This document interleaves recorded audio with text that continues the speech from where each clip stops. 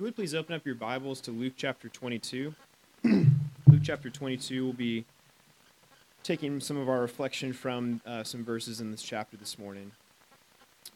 Before I get started, is there anyone that would prefer to have a single serve packet instead of having the trays that are passed around? If you'll just raise your hand and I'll get one to you.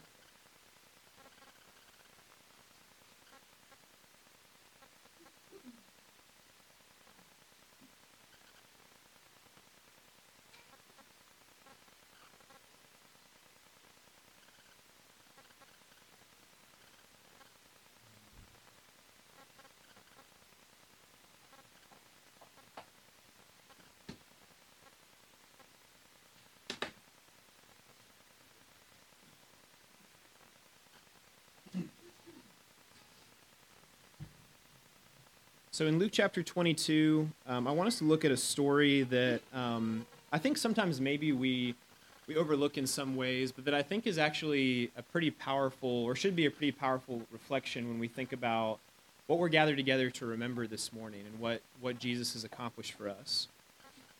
Before we read the story here in Luke chapter 22, I want to ask everyone to do something that's maybe a little bit different, but that I hope will help make this reflection more meaningful and more real to us. I want you to take your hand and just touch your right ear.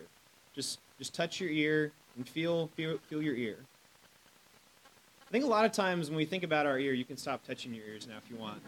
A lot of times when we think about our ears, they're kind of a body part that we don't really think about that often. I mean, I know I don't. Maybe when you look in the mirror, you see your ears, but you never really do anything with your ears. You know, I think maybe sometimes ladies have something that they put in their ears, but the ears are kind of a forgotten part of our body sometimes.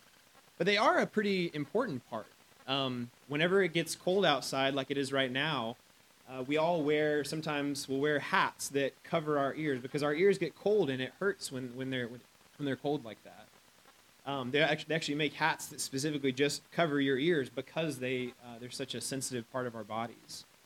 And if you think about the function that our ears serve as the way that we hear the world around us, the way that we take in a very important sense in hearing. In the passage that we're going to read about today, I want us to think about the importance of our ears and the importance that body part serves as we read here in Luke chapter 22, beginning in verse 47. Just think about that as we read this passage here. We enter this scene where Jesus is about to be betrayed. He's just gathered with his disciples in the garden. And in Luke chapter 22 and verse 47, it says, "While he was still speaking, there came a crowd, and the man called Judas, one of the 12, was leading them. He drew near to Jesus to kiss him, but Jesus said to him, 'Judas, would you betray the Son of Man with a kiss?' And when those who were around him saw what would follow, they said, 'Lord, shall we strike with the sword?' And one of them struck the servant of the high priest and cut off his right ear." I want to stop there, and we'll continue reading in just a second to see what happens after this. But put yourself in the place of this servant of the high priest. We read in John chapter 18 that his name was Malchus. This servant would have likely not, he wasn't likely one who was armed in this group of people who are going out. It says that there was a group of soldiers in other accounts of this passage. This guy was not a soldier. He was just a servant of the high priest. The people who had sent these soldiers to capture Jesus, this servant of the high priest was likely just someone who was coming along to witness what had happened and report back to his master about this arrest of Jesus that occurs here. We read in other gospel accounts that repeat this story that this was not like a confident group of soldiers who were going out to arrest Jesus. It says when they first, in another account, in another gospel, it says when they first came to arrest Jesus, and Jesus just says, "I am he," they all fall to the ground. So this was not a group of people that was necessarily the most confident group. And then when this group of soldiers does get finally the courage to go up and arrest Jesus once Judas identifies him here, the first thing that happens is one of the disciples whips out a sword and basically just attacks the nearest person possible. It doesn't even attack one of the soldiers. Maybe that was a wise move on the part of this disciple here, not attacking someone that was armed. But it says that the servant of the high priest, Malchus's ear was cut off. Now think about that. If someone's swinging a sword at you, they're most likely not aiming for your ear. They're most likely aiming for a larger part of your body, being your head or something that would actually cause some type of damage. So what results here is that Malchus's ear is completely cut off. Think about that for a moment. Try to place yourself in the position of Malchus. You're basically just an innocent bystander, someone who's coming, maybe not innocent, but you're just a bystander to this party that's going to arrest Jesus. And the result of this arrest is that your ear is cut off. That ear that we all just touched and that we felt and that we almost like take for granted sometimes, that ear is on the ground. And just imagine the searing pain and the blood and the terror of that moment when one of your very important body parts is now missing.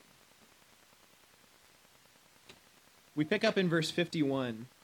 It says, "But Jesus said, 'No more of this.' And he touched his ear and healed him."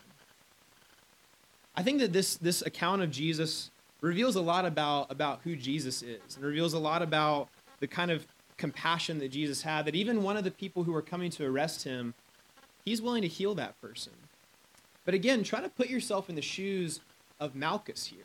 Try to put yourself in the shoes of one who is with this party that is coming to arrest Jesus. Your ear has just been cut off. You have this searing pain. And then in a moment's notice, this Jesus who you've come to arrest makes it all right. He makes it all go away.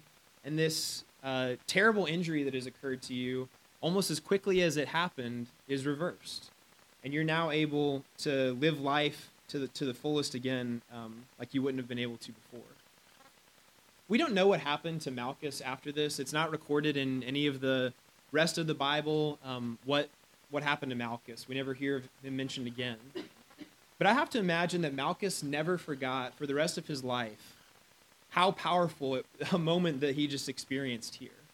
He had his entire ear cut off, and then in a moment's notice, Jesus heals him and demonstrates a great amount of compassion to him. This would have been an unforgettable moment that Malchus would have remembered for the rest of his life. So why are we talking about this morning? Why are we talking about this random character in the story of Jesus' arrest and betrayal that has his ear cut off? This is kind of a random story if you think about it. I want us to put ourselves in the shoes of Malchus this morning, because we are in an even greater position of need and want, and we were in an even greater position of need and want than Malchus was when we've experienced the healing that Jesus has to offer to us. Look with me in Romans chapter 5. In Romans chapter 5, we'll read some descriptions of what Jesus has accomplished for us.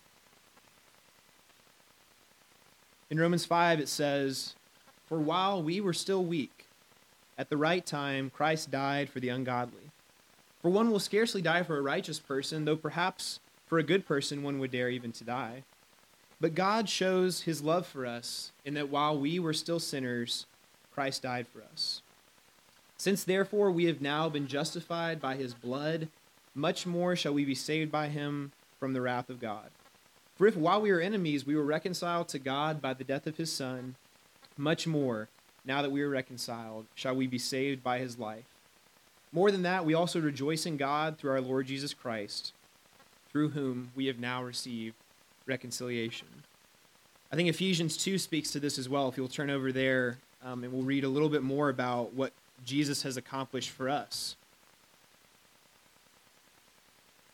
In Ephesians chapter 2 and verse 1, it says, "And you were dead in the trespasses and sins in which you once walked, following the course of this world, following the prince of the power of the air, the spirit that is now at work in the sons of disobedience, among whom we all once lived in the passions of our flesh, carrying out the desires of body and mind, and were by nature children of wrath, like the rest of mankind." There was so much more in the situation that we were in. There was so much more that was wrong with us than just a missing ear. We were dead in our trespasses and sins. We had no hope. We had been living in the passions of our flesh, carrying out the desires of our mind, living like the rest of mankind that is described here.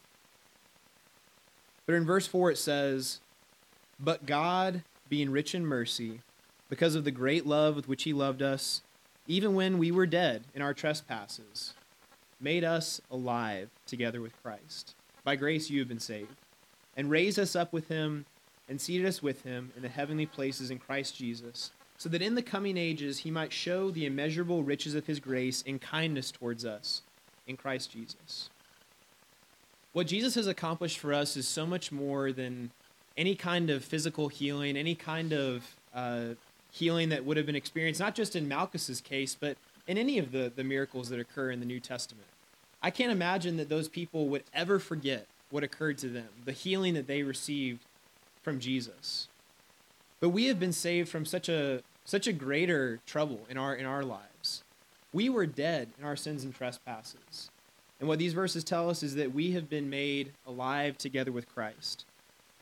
And we haven't just been made alive, but it says here in Ephesians that he raised us up and seated us with him in the heavenly places, and that he is showing us the immeasurable riches of his grace and kindness. What Jesus has accomplished for us is so much greater than any kind of physical healing. And I hope that in the same way that, Malchus would have never forgotten the healing that he received of just a simple, I guess a simple, but not so simple, just his ear being reattached. I hope that in the same way, the healing that we have experienced from Jesus, that we were once dead, we were completely dead with no hope, and Jesus made us alive. I hope that we will remember that in the same way and with the same sense of reality that we can touch and feel our ears and kind of imagine what that would be like. I hope that in the same way we'll remember what Jesus has accomplished for us. For he has truly accomplished something much greater and beyond any type of physical healing that we could ever receive. Let's think about these things and remember what